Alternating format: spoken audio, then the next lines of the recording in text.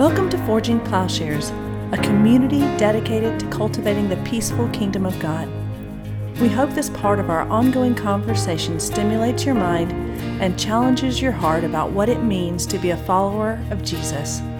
Please stay tuned at the end of the podcast for a short message about our ministry.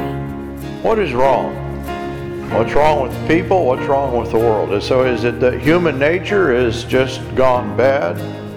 So the problem is within us, or is it that human nature or nature in general is not the problem, but what we do with it? Let's read from Genesis 1:26 to 31, a passage that we're very familiar with. Then God said, "Let us make man in our image, according to our likeness. And let them rule over the fish of the sea, and over the birds of the sky, and over the cattle, and over all the earth, and over every creeping thing that creeps on the earth." God created man in his own image, and in the image of God he created him, male and female. He created them. God blessed them, and God said to them, "Be fruitful and multiply, and fill the earth, and subdue it, and rule over the fish of the sea, and over the birds of the sky, and over every living thing that moves on the earth." Then God said, "Behold, I have given you every plant yielding seed that is on the surface of the earth, and every tree which has fruit yielding seed. It shall be food for you. And to every beast of the earth, and every bird of the sky, and everything that moves on the earth which has life, I have given every green plant for food." And it was so. God saw all that he had made, and behold, it was very good. And there was evening, and there was morning, the sixth day. It was good. In the original image, God's self-image, it was good. And there is an inherent relationship to God, I think, in that unity. I think that we cannot abstract, that let us make man in our image. That man's image, his life, is found not within himself, but within relationship to God, because God is himself interpersonal relationship. We were made in and for this relationship, which is fulfilled or completed in Christ. And so the question that arises is whether we completely lose this image and this relationship in the fall recorded in Genesis 3. This is an idea that only appears 400 years after the church began, and it is proposed by Augustine. And so in the Western world, in the post-apostolic period, maybe there was no more important thinker or more influential thinker than Augustine. And his peculiar biography may be important because it's going to influence in the Western world the Roman Catholic Church and the Protestant Church. Maybe if he had had a little less trouble with sex and sexual lust, things would have turned out differently. But he felt he couldn't get a control of himself. And then because of his misreading, or at least the mistranslation of Romans 5, he reads that as saying that all human beings sinned in Adam, which is not what it says at all. And then he assumed there's an inherited guilt, total depravity, a loss of free will, and what we call original sin. And so all are conceived in sin. People are going to hell and damned from the moment of conception.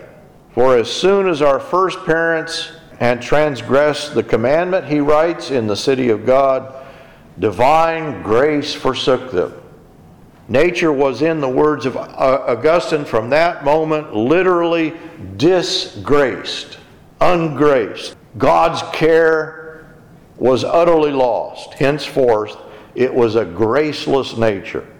And so nature and grace are pitted against one another in Augustine's thought, and maybe just in Western Christianity. Thus, for Augustine, human nature is no longer such that humanity is free or able to obey the Creator. The very possibility of not sinning is lost.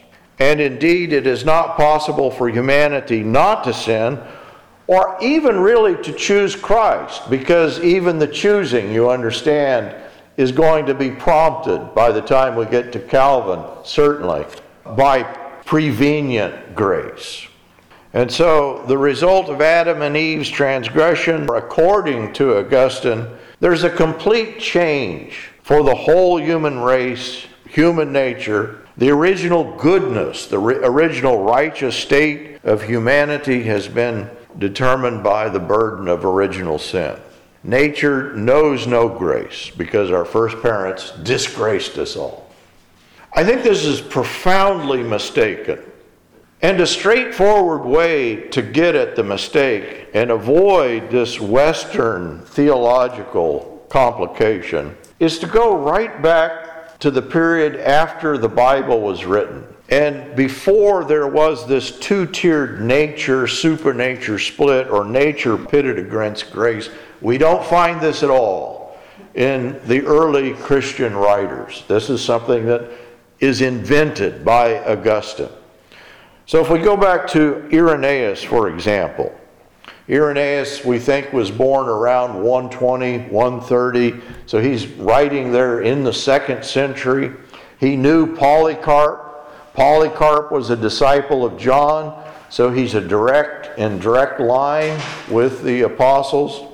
And he's written one of the fullest theological understandings that we have, and he's primarily writing against the Gnostics. The Gnostics, in some ways, are going to do what Augustine does. That is, they're going to pit nature and grace also against one another. They're going to say, that the material world, the physical world, is inherently failed or fallen.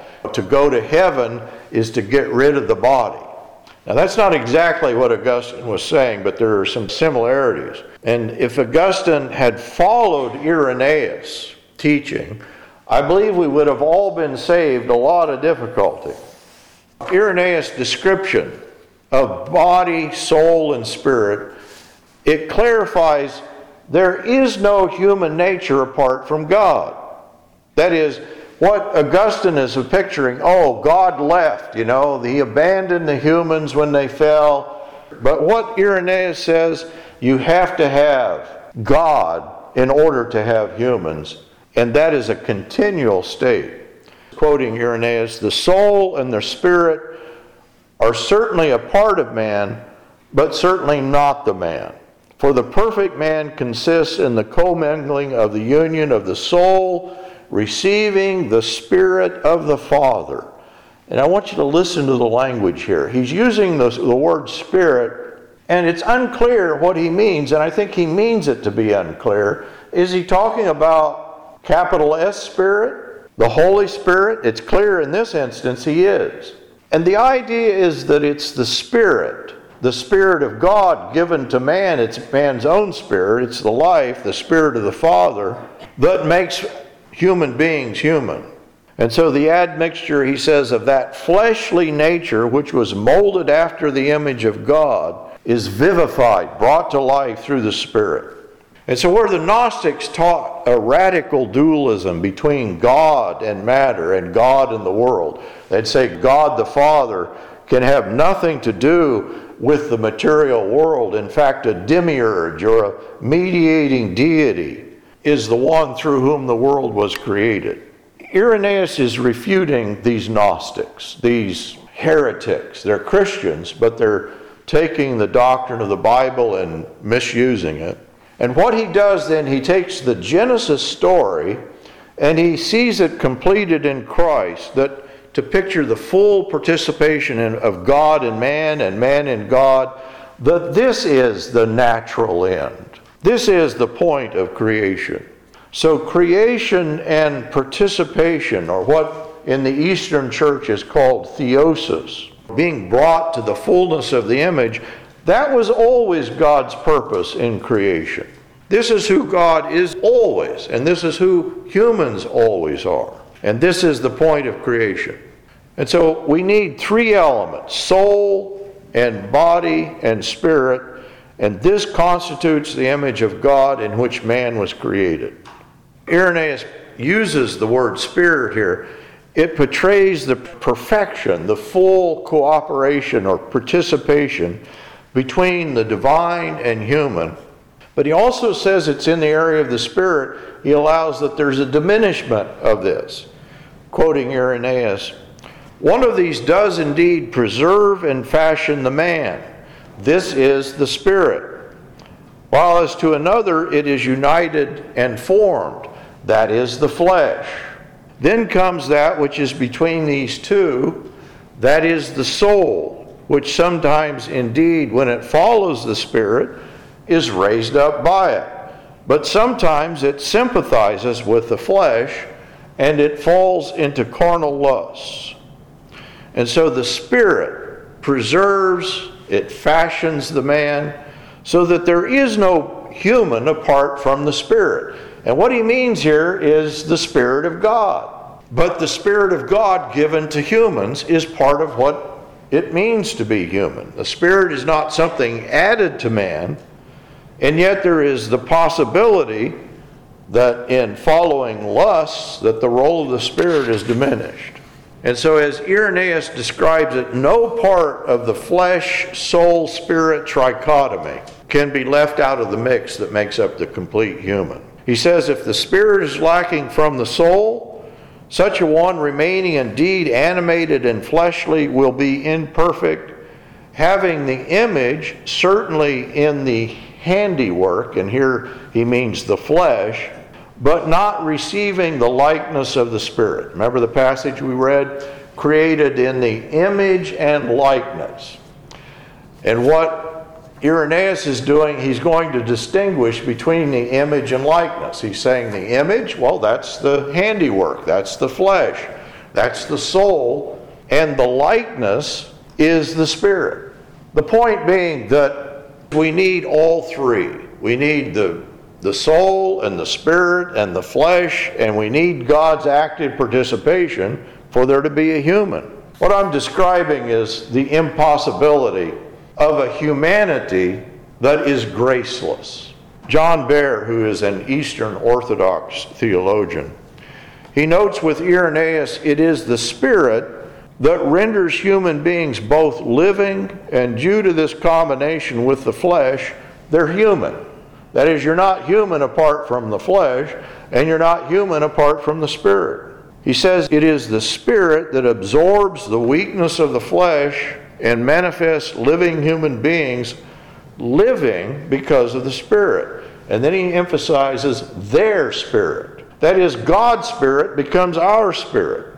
And human beings living because of the Spirit, they become complete. His point is that it is always the human who lives, who personalizes the life given to them by God. The virtues and life developed in the flesh through the Spirit, it's not an overriding of human personality and freedom, but it is their completion.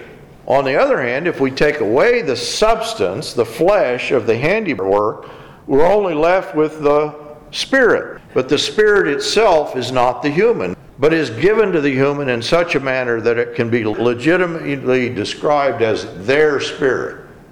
Clearly, the Spirit is needed to complete the creation in the image and likeness. And then he references, when he's going through this in great detail, he references 1 Thessalonians 5:23.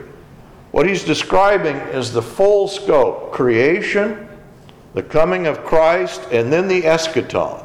That there is a completion of creation in the eschaton. 1 Thessalonians says, "May the God of peace himself sanctify you entirely, and may your spirit and soul and body be kept sound and blameless at the coming of our Lord Jesus Christ." And so the completeness, the fullness of the image occurs then, is occurring, is an ongoing event completed at the coming of Christ. But this completion is a process that's initiated from creation. He's looking at all of history as kind of a singular event. And he's just laying it out. Here's creation. Here's the fulfillment, the continued creation through Christ and the fulfillment of creation, that it's all a singular process. And so the fact that man was created by God, that's already pure grace. That's a gift. To begin with, it's a grace.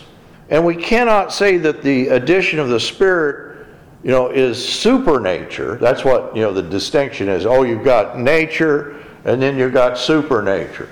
No, the whole thing is grace. The whole thing is supernature. As Vladimir Lossky portrays it in the Eastern tradition, he talks about it will preserve the image of God as preserving the full integration of nature and grace. He writes, the idea of supererogatory grace, which is added to nature in order to order it towards God, is foreign to the tradition of the Eastern Church. And so the understanding of the early church in Irenaeus, what Lossky is describing, is preserved in the Eastern Church. The image of God, the ordering of the human person, was always towards its archetype, capital A, Christ. And so Augustine, by the way, changes. So you can actually go to early Augustine and pit him against later Augustine. He acknowledges the goodness of nature, especially in his early writings. But what he will come to say is that in comparison to Christ, that this goodness is a secondary order of goodness. But Irenaeus describes all goodness as God's goodness. All goodness, whether it belongs to this world or to the final consummation, is a manifestation of the grace and goodness of God. And so in Irenaeus, in the early church, before Augustine, there is no trace of the dualism that we have in the West, Protestant and Catholic. For Irenaeus, humans are not two-storied. That is, we have two-storied creatures. In the beginning, they possess an integrated human nature free of God, and then later on in Christ, God is added to the relationship. By definition, the image and likeness in which humans are created is a participation in God, in the divine. And so grace is not added to an ungraced world or to a God-free man. As what it means to be made soul, body, and spirit, you're created in the image and likeness of God. This is the participation of God in man and man in God. We are made for relationship with God. And in this understanding, the completion of creation continues in Christ through the eschaton. God's plan was not thwarted by sin. The world was predestined to the fullness of life in God. God knew what he was doing when he created. He didn't say, oh, whoops, they've blown it now. There is no antagonism or dualism between nature and grace. The only conflict is between sin and grace. And sin cannot possibly have completely corrupted God's good creation. And this is the New Testament. But you can even begin in the Hebrew Bible. It's creatureliness that sin takes hold even in the Old Testament. And this is often, human nature. We might use the word flesh. Flesh is a kind of ambiguous term in the Bible. But we know that this flesh or embodiment or creatureliness, it is not in conflict with the Spirit. That in the Old Testament, the flesh is that place where the battle between the Holy Spirit and the spirit of iniquity takes place. But the flesh or the body or human nature is not the problem. The problem is sin. And so the Hebrew Scriptures are not picturing some sort of Gnostic cosmic conflict between nature and spirit or between the corporeal and incorporeal. The problem, what is sin? Well, it's too much devotion. It's too much trust in the flesh apart from God. It lends the flesh a power, and Paul will talk about the flesh and the law. as being the same problem. The sinful life is, by definition, oriented to the flesh or to the law. It serves the flesh. And this results in fleshly thinking. I'm looking here at Romans 8:8-9. But being in the flesh or body, that's not inevitably sinful, because we're all in the flesh. Christ was in the flesh. Christ specifically defeats the orientation to the flesh in the flesh and makes it possible for his followers to rid themselves of this orientation. Not by getting rid of the flesh, not by getting rid of the body, but by being oriented to the Spirit. And of course, Paul can say that the believer no longer lives in the flesh or lives toward the flesh, not because he's abandoned the body, but because the sinful orientation which he marks by this kind of shorthand of flesh, it no longer controls him. He describes the believer and himself as crucifying the flesh with its passions and desires, Galatians 5:24. And this is not a literal crucifixion, and the flesh that dies is not the literal corporeal body, but the principle of sin attached to the orientation to the flesh. So he doesn't mean, we Christians no longer live in our bodies, or we no longer have flesh. The believer always lives physically. He says in Corinthians, "For though we walk in the flesh, we do not war according to the flesh. For the weapons of our warfare are not of the flesh, but divinely powerful for the destruction of fortresses." Paul says in Galatians, "I now live in the flesh," but he notes that this living is marked not by faith in the flesh, but by faith in the Son of God. Nothing wrong with the flesh, nothing wrong with the body. The problem is putting our trust in the flesh, in the law, in the body. And so Paul, in describing flesh, law, sin, he's probably thinking of his own Pharisaical drive to achieve righteousness through the law. That is kind of the struggle of sin. He describes the Jews and himself as imagining that they can establish their own righteousness, and he describes this as on the order of trusting in the power of the flesh. So the problem in both Romans and Galatians, they imagine that there's life in the law, that it produces life. Did God ever say there is life in the law?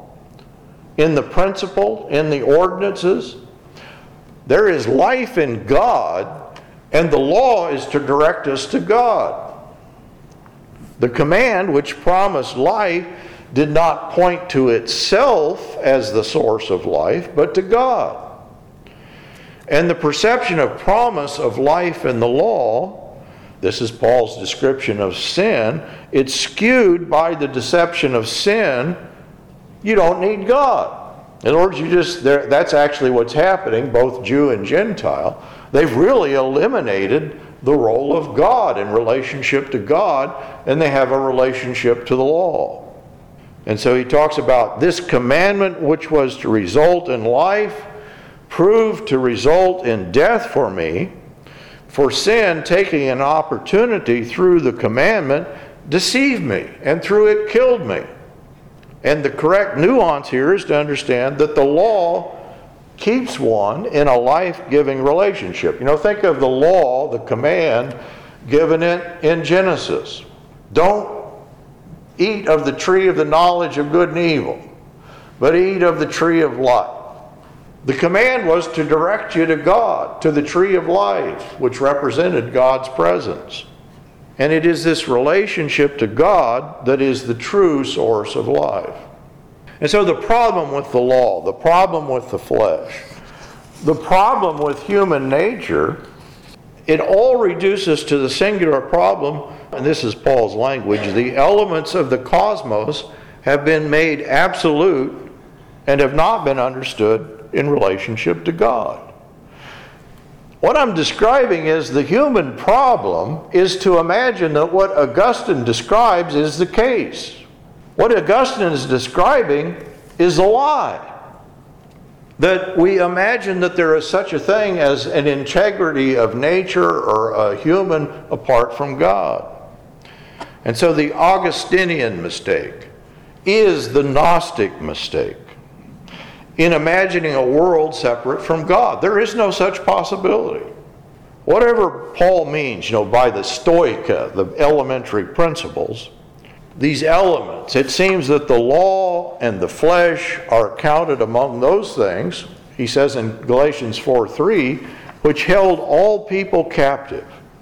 It's not the problem of the law, the flesh, or simply the material order of creation or human nature. None of these are intrinsically sinful, but they enslave those who entrust themselves completely to this order.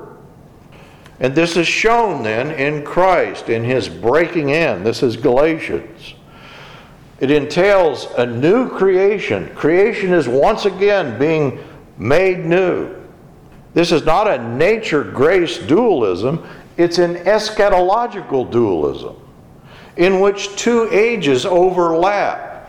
Paul pictures the present evil age in which people have entrusted themselves to the flesh, to the law, ruled by sin. A new age is commenced in Christ, not from the beginning of time, but from this moment of Christ breaking in which there's a fulfillment then of God's good creation. Forging Plowshares is a community dedicated to cultivating the peaceful kingdom by providing in-depth, transformative biblical and theological education and discipleship. If you have found this podcast valuable, please remember to share on social media. If you have questions about what you've heard, or if you'd like to learn more about how you can get involved with Forging Plowshares or even support this ministry financially, please visit our website, forgingplowshares.org.